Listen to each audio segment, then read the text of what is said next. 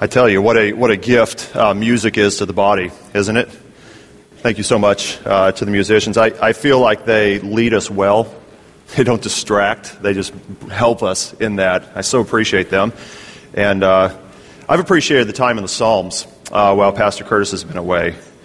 Today's message is called Calm Yourself. And Psalm 130 is a gem of a psalm. It's short, it's beautiful, it's sweet.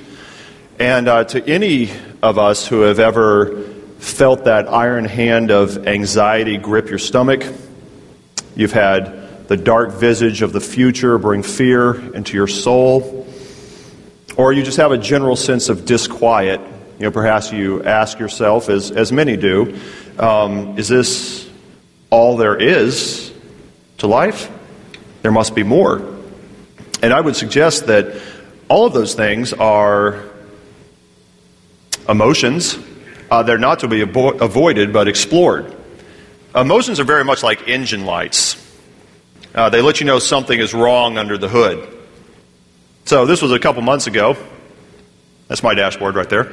A couple months ago, I was pretty pleased with myself because I had, cars were running great, everything was up, and there were no lights, and that lasted for 2 days. And then that little guy appeared. So I took it in and ran a diagnostic on it, and turns out it's the catalytic converter. Now, of course, I've got a couple options now at this point, don't I? I could, of course, go buy the $160 part and put it in. Actually, for me, I would get the part, try to put it in, lose my nerve, find out I don't have the tools, and then get someone else to do it. That's how it works for me. Or, having just passed an emissions test, I could just decide to let the baby run for, 2 more years because I spent the $80 on it instead of the $40. So, hey, I got some time on this before I do this. I could tamper. I could cut the thing out and put it on a test pipe, right? No one would know the difference until the emissions inspection, so that would come home to roost.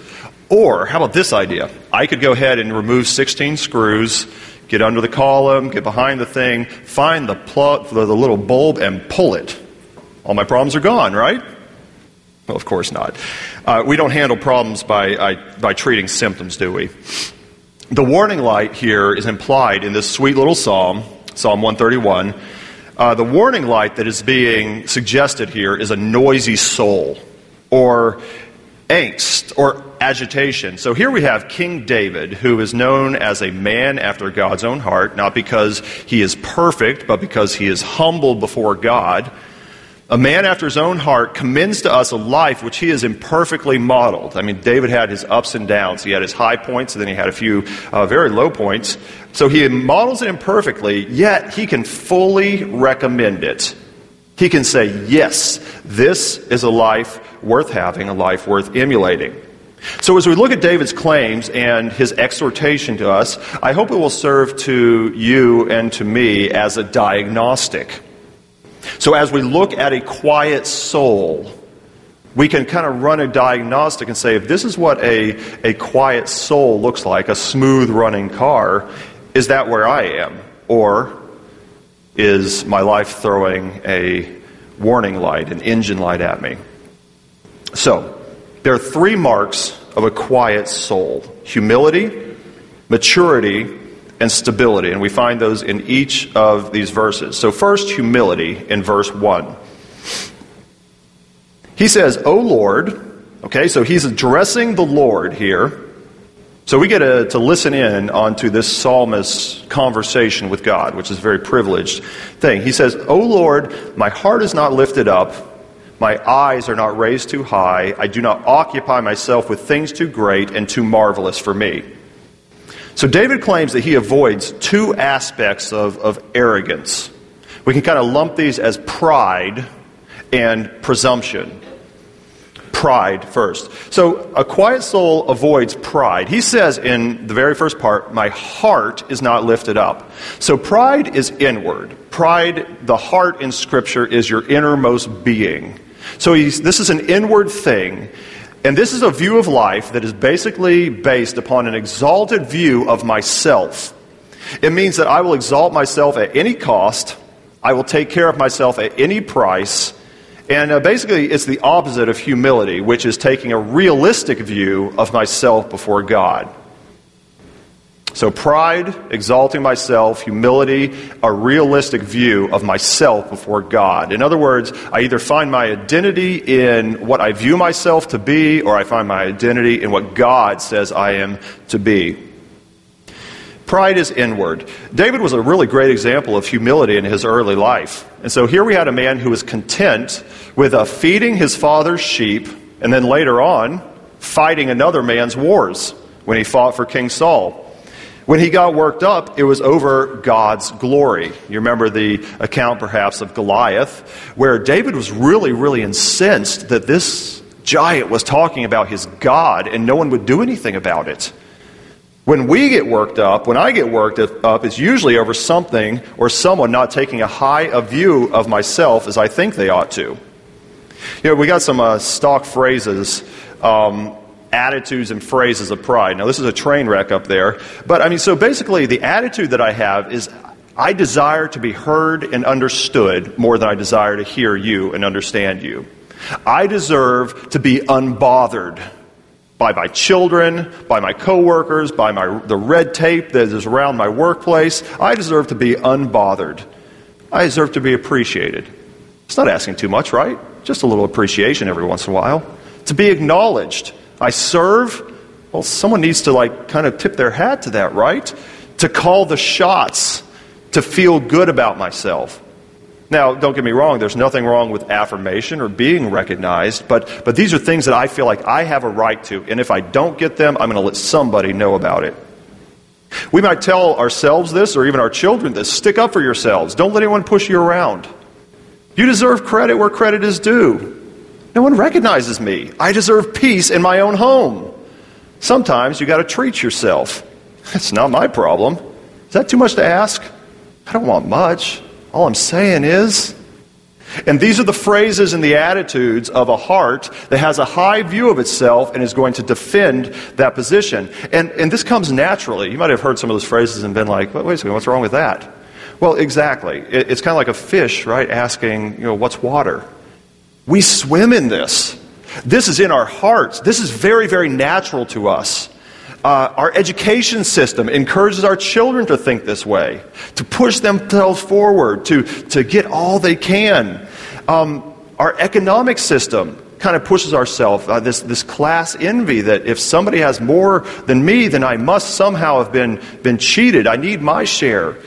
Our religion even, if you just go look at books, all the self-help books that are not focused on God, but are focused on increasing myself and my worth and my view. Well, our fallen natures make it so that even when we're engaged in something commendable, generosity or kindness or whatever, we immediately take it and we twist it into pride. Boy, we are so messed up. Well, David says, I don't have that inward outlook. My heart is not lifted up. I don't have an exalted view of myself. David also claims that he's not haughty.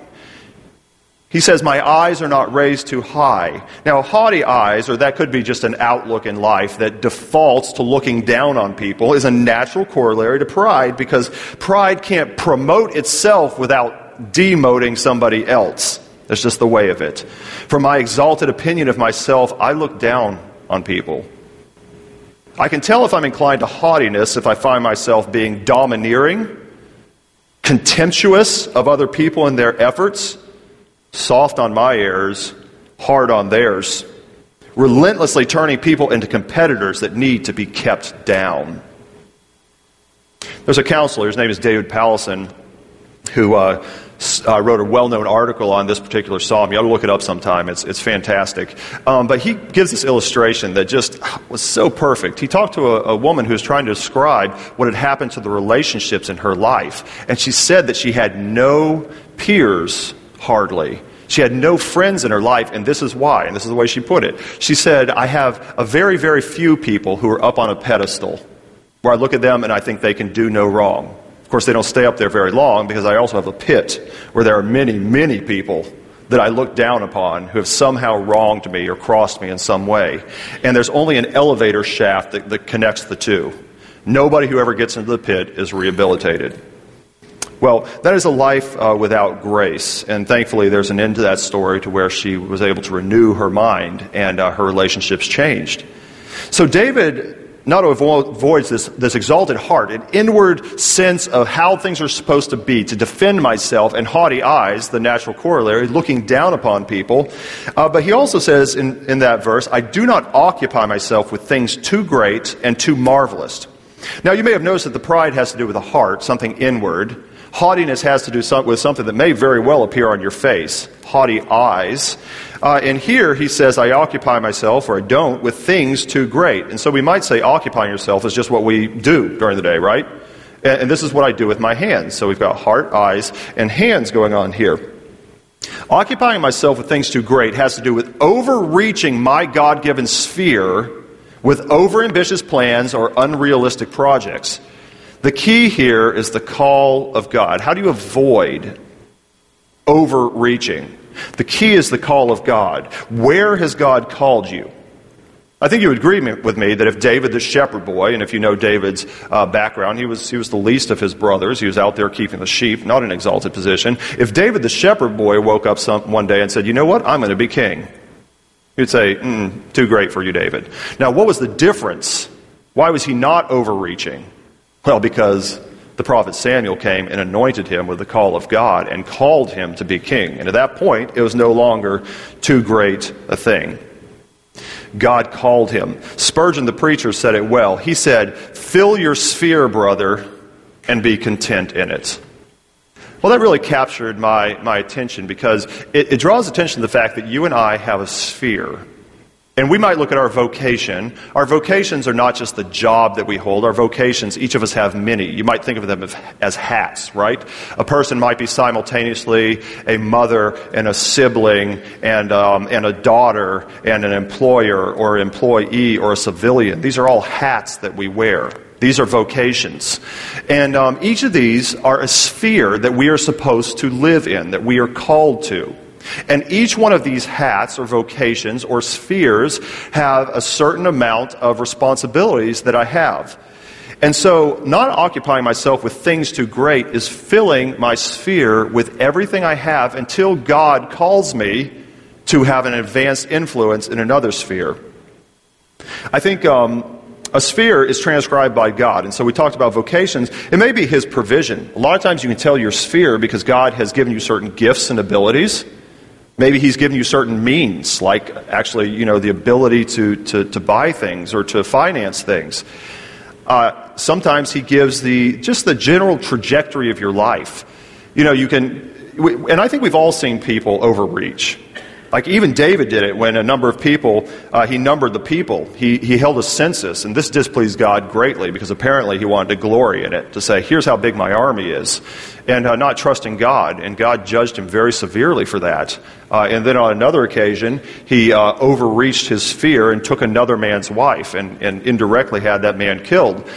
We would look at that and say, well, that is overreaching. An overreach looks like a careening life path. All of a sudden, somebody just announces, say on social media, that they're leaving their spouse and starting a new career on the other coast. And you go, whoa, where did that come from? I mean, obviously, there's some sort of history, and they have a story that they would tell about that. But overreaching looks like a drastic jump from the trajectory of your life before God calls you there. The difference between arrogant ambition and humble service is the call of God, which will always be in keeping with His Word. We'll know we're called if it is in keeping with the Word. It will be in keeping with the wise counsel of others. It will be in keeping with your personal gifting. And pursuing arrogant ambition without a call is always going to lead to sorrow. Proverbs 17:24 puts it this way: the discerning sets his face toward wisdom, but the eyes of a fool are on the ends of the earth. Jumping spheres. Reaching over. Not present with you at any time. Always looking beyond you. Never satisfied. Pastor Eugene Peterson makes a very helpful distinction between unruly ambition and godly aspiration. Unruly ambition, he writes, is to improve yourself by whatever means you're able, get ahead regardless of the price, and take care of me first. So you're always pushing, always reaching out, always trying to get beyond where you are right now. Godly aspiration, on the other hand, is a healthy dissatisfaction with the fallen state of things. And as healthy until we are at last with the Creator. So we're never satisfied with created things because the creation is fallen. And so we always have our eye on what will be when God renews all things to himself. And so we can go back to the roles that we fill, right? I can always be a more godly father. I may be wiser, more loving, more fair, more equitable, more excellent in what I do. A phrase you'll hear a lot around the staff table, the staff meeting when we meet on Monday mornings is make it better. How can we make it better? And so this definitely comes after services, after events, where we're always evaluating and asking, how can I make this better? And what we mean by that is how can it be more excellent to the glory of God? How can it align closer to our mission? How can we do it so that people are more comfortable, that it accomplishes its purpose? That is a healthy satisfaction. And once again, that can be twisted to personal pride. But generally, that sort of attitude, how can we make this better for the glory of God? That is godly aspiration. So David says that he doesn't occupy himself with things too great, but then he adds, I'll not occupy myself with things too marvelous for me. And so we've already said there's the heart, the eyes of haughtiness, we've got the hands that occupy ourselves, and now we've got things that are too marvelous for me. This we might add the mind. So things too marvelous has to do with being presumptuous mentally. So if occupying yourself with things too great is being presumptuous with your actions and what you do with your hands, this is being presumptuous mentally, presuming to know the mind of God. Perhaps it's obsessing over mysteries, refusing to accept God's answer. That you can tell you're in this mode when it's like, why? And then somebody gives you a biblical answer and you're like, that doesn't make sense. Why? It's the heart of a skeptic, a heart that is not satisfied with any answer. This is obsessing over things that are outside your control. Well, now, if you look at this, if somebody's heart, eyes, hands, and mind are constantly reaching out in this unruly ambition, it's no wonder that they're exhausted. It's exhausting to have to keep yourself on that pedestal. It is exhausting to constantly put people down. It's exhausting to reach out for that which is not rightly yours. It's exhausting to question the mind of God and never ever be able to take his answer that perhaps you may not understand. Now, the alternative to this, and the first mark of a quiet soul, is humility. And that's something that David claims. Now, humility might be one of those claims where you say, well, as soon as you claim it, you don't have it. Well, David claimed it. He said that I am humble before God. Next, in verse 2, he further affirms what he says in verse 1. So the verse says, but I have calmed and quieted my soul. Perhaps your version says, surely I have calmed and quieted my soul. What this has the force of a Hebrew oath. So he's basically doubling down on this right here. He said, so I have humbled myself, and surely I have done it. Now, when he goes on, and he's going to expand on this a little bit more, he lets us see kind of the process by which he battled pride. He says, I have calmed and quieted. And we could call this second mark maturity. Maturity. He says, I have calmed and quieted my soul like a weaned child with its mother. Like a weaned child is my soul within me. A quiet soul has made the shift here. They've made a shift from something to something. The shift is from consuming, and the shift is to contentment. Notice that it's a shift. A child that is weaned, no longer nursing, is hardly the same child as the one that was nursing a while back. It is a shift. It couldn't be more different than the fussy infant of earlier years. Our default is to view God and other people as a source of supply for us. Our wants, our needs, our ambitions. We looked at this danger in verse 1.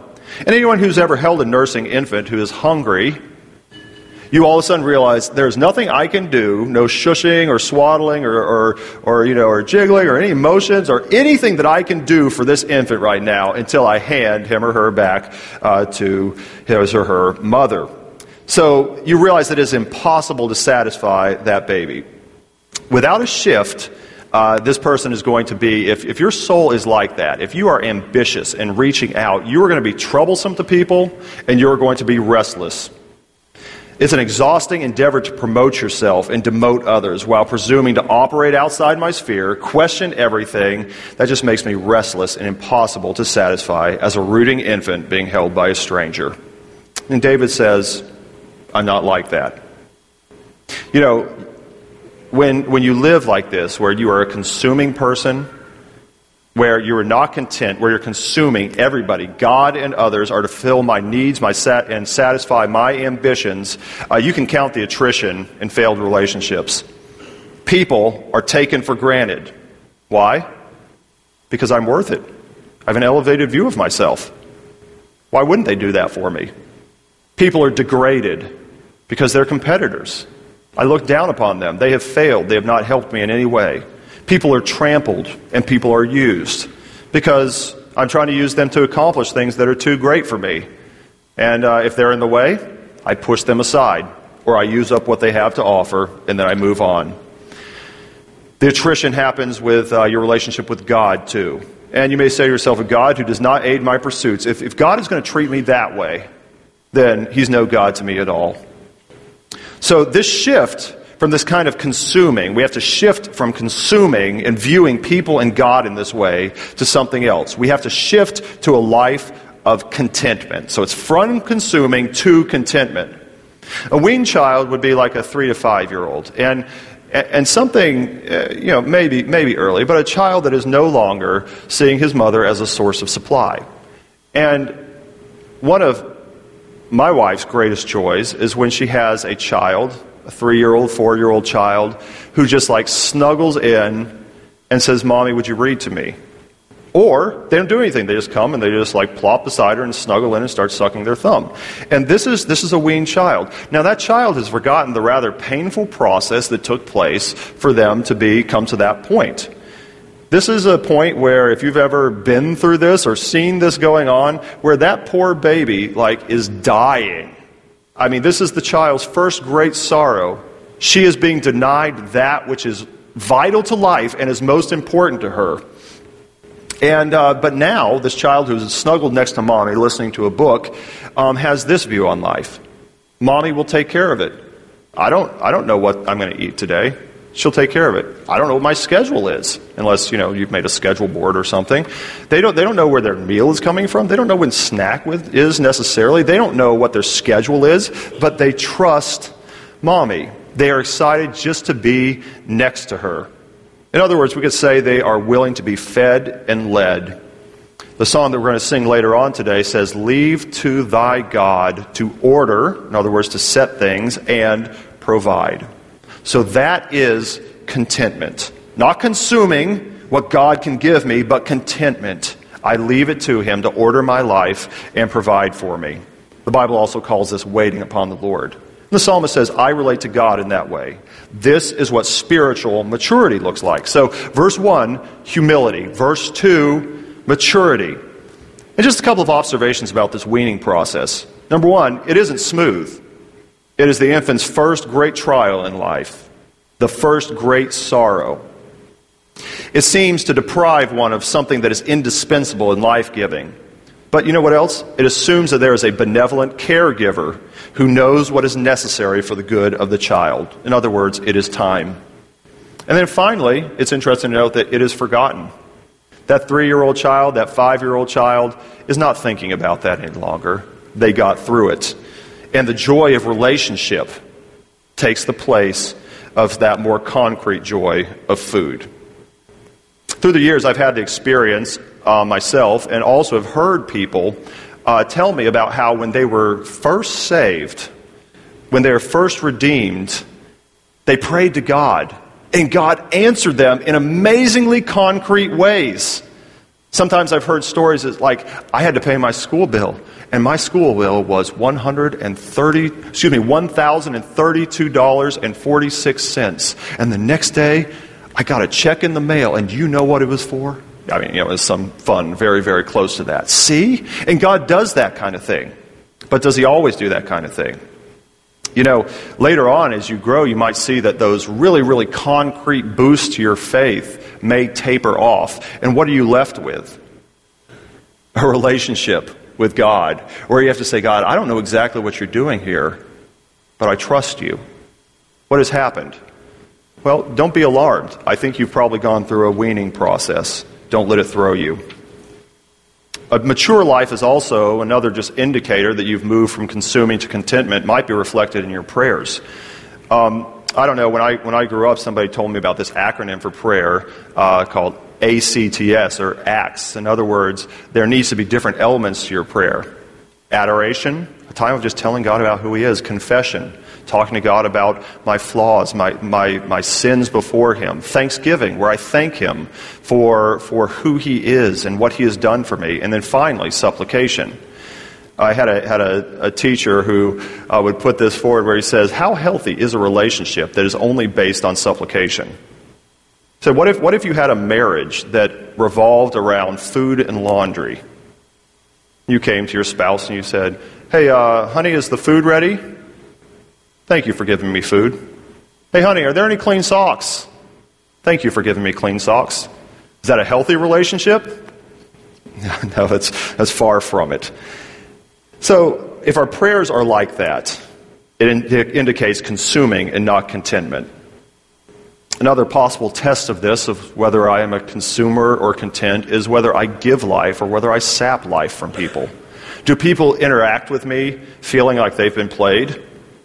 Oh no, here he comes again. He's going to ask something more from me.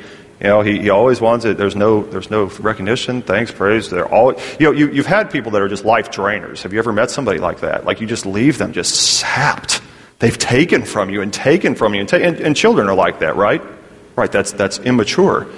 Or you've also met people. I've had it often where I've gone to a hospital visit to encourage somebody, and this dear old saint has encouraged my heart.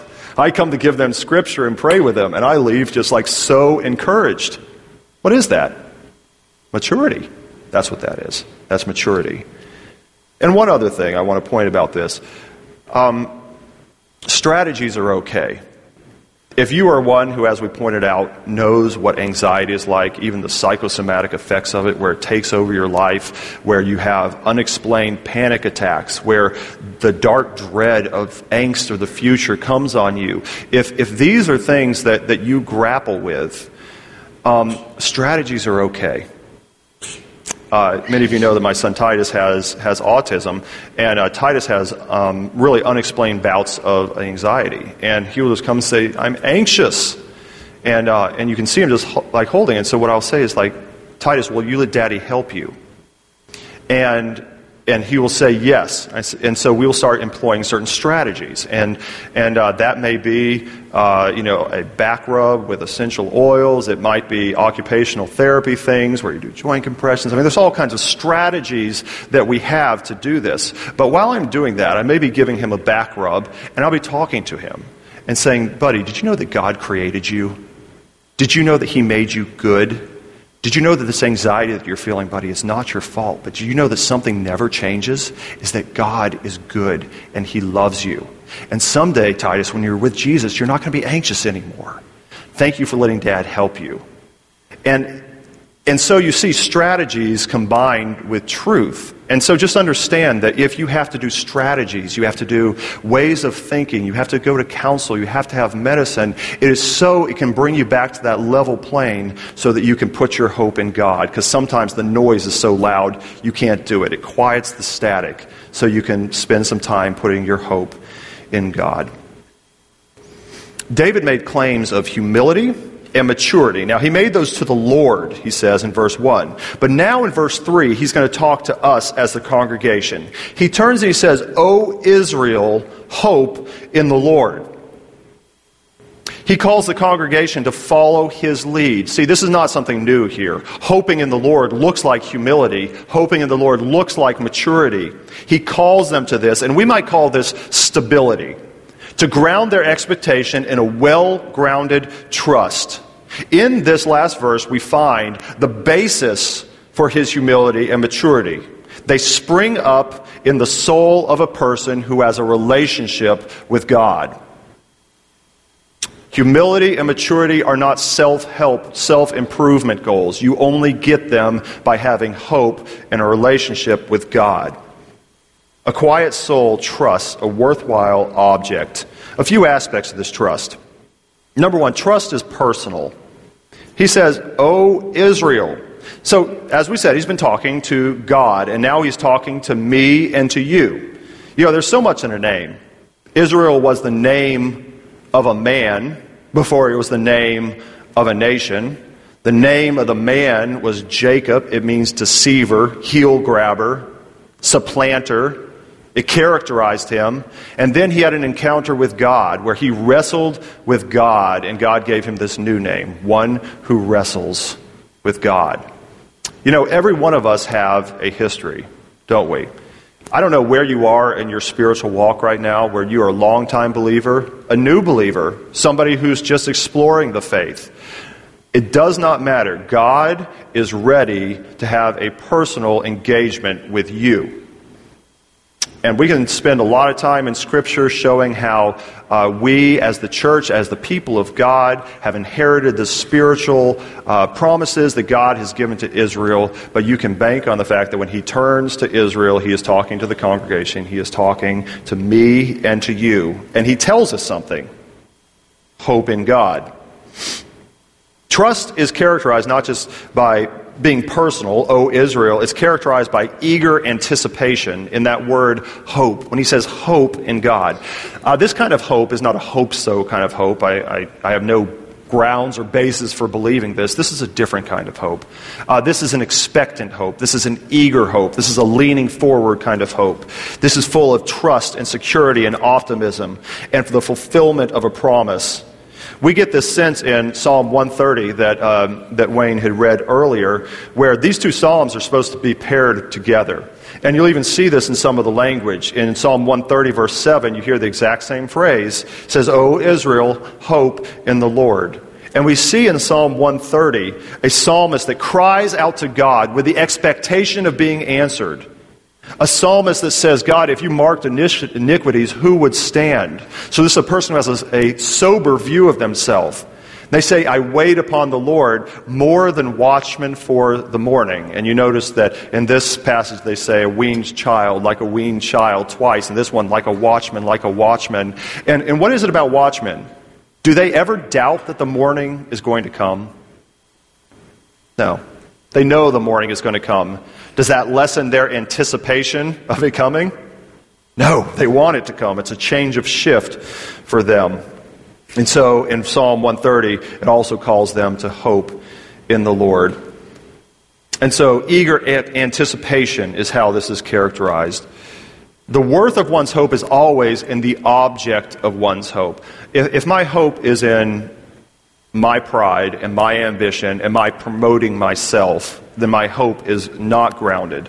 But in this case, the object of hope is, O Israel, hope in the Lord. And here he uses the covenant name of a promise-keeping God. And so trust has to be in a worthwhile object, and here it is in the Lord.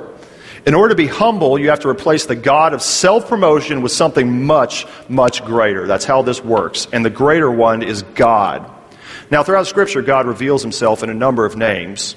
And each one tells you something about himself. But this particular name, Yahweh, is a name that is the big one.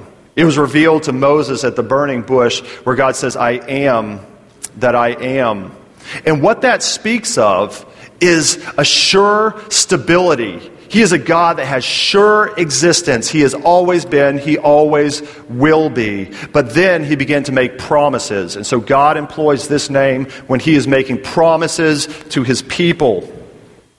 And so the hope that we put ourselves in is in the covenant name of God.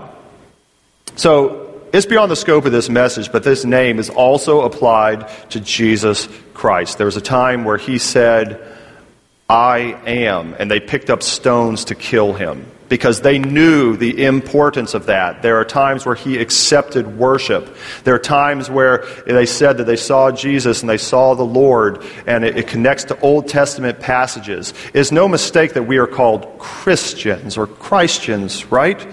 Because we make much of Jesus Christ. Our mission and our identity as a congregation is even wrapped up in this. Occasionally you'll hear us point out, or you'll see it in print, that we are a family that follows Jesus and helps other people follow Jesus. Why? Because through Jesus came redemption.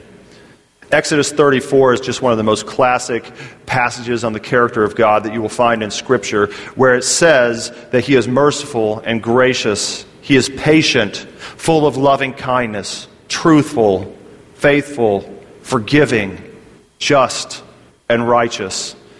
Hope in that God. And finally, it's not just personal, O Israel. It's not just expectant hope. It's not based on just the most sure name in the world, the Lord. It's from this time forth and forevermore. It's an enduring state that we enter into. This time forth and forevermore, right? That about covers it. You know, David didn't have the benefit of the amount of revelation that you and I have. We have verses like 1 Peter 1:13 that says, therefore, preparing your minds for action and being sober-minded, set your, and here's our word, hope fully on the grace that will be brought to you at the revelation of Jesus Christ. The revelation of Jesus Christ is when He returns, bringing rewards and fellowship for those who believe in Him and judgment for those who reject Him. These are the marks of a quiet soul. This is the diagnostic. So when you look at that, you say, that reflects in my life. This is how I live. Or is your life throwing up a warning light in a number of ways? You know, when Peter says be sober-minded, a good way to be sober-minded is to get a sober view of yourself. And that's what I'm asking you to do. Based on this psalm, would you spend some time with it and ask yourself those questions? You know, am I humble before God? Am I mature, or am I a consumer? Am I stable? Do I know my God? So am I humble? Am I full of self-promotion? Do I have a generally low view of other people?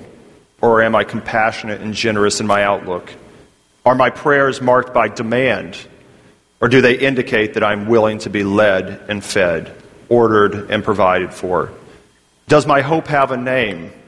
Is that my name that's in that blank? Is it someone else's name that's in that blank? Or is it the Lord? Is that name Jesus? When He's revealed in the last day, will it be for blessing or for judgment? And so calm yourself. When I am anxious, when I am full of angst and dread of the future, when I'm agitated, when I'm discontent, one of my first lines of questions should be to examine whether it stems from my frustrated pride, my treating others and God as a commodity, and placing my hope in something other than Jesus. Then my life will be marked by that which is the mark and the heritage of every believer. We are called to this, brothers and sisters: humility, maturity, and stability. Not an anxious life, but a blessed one. Would you pray with me?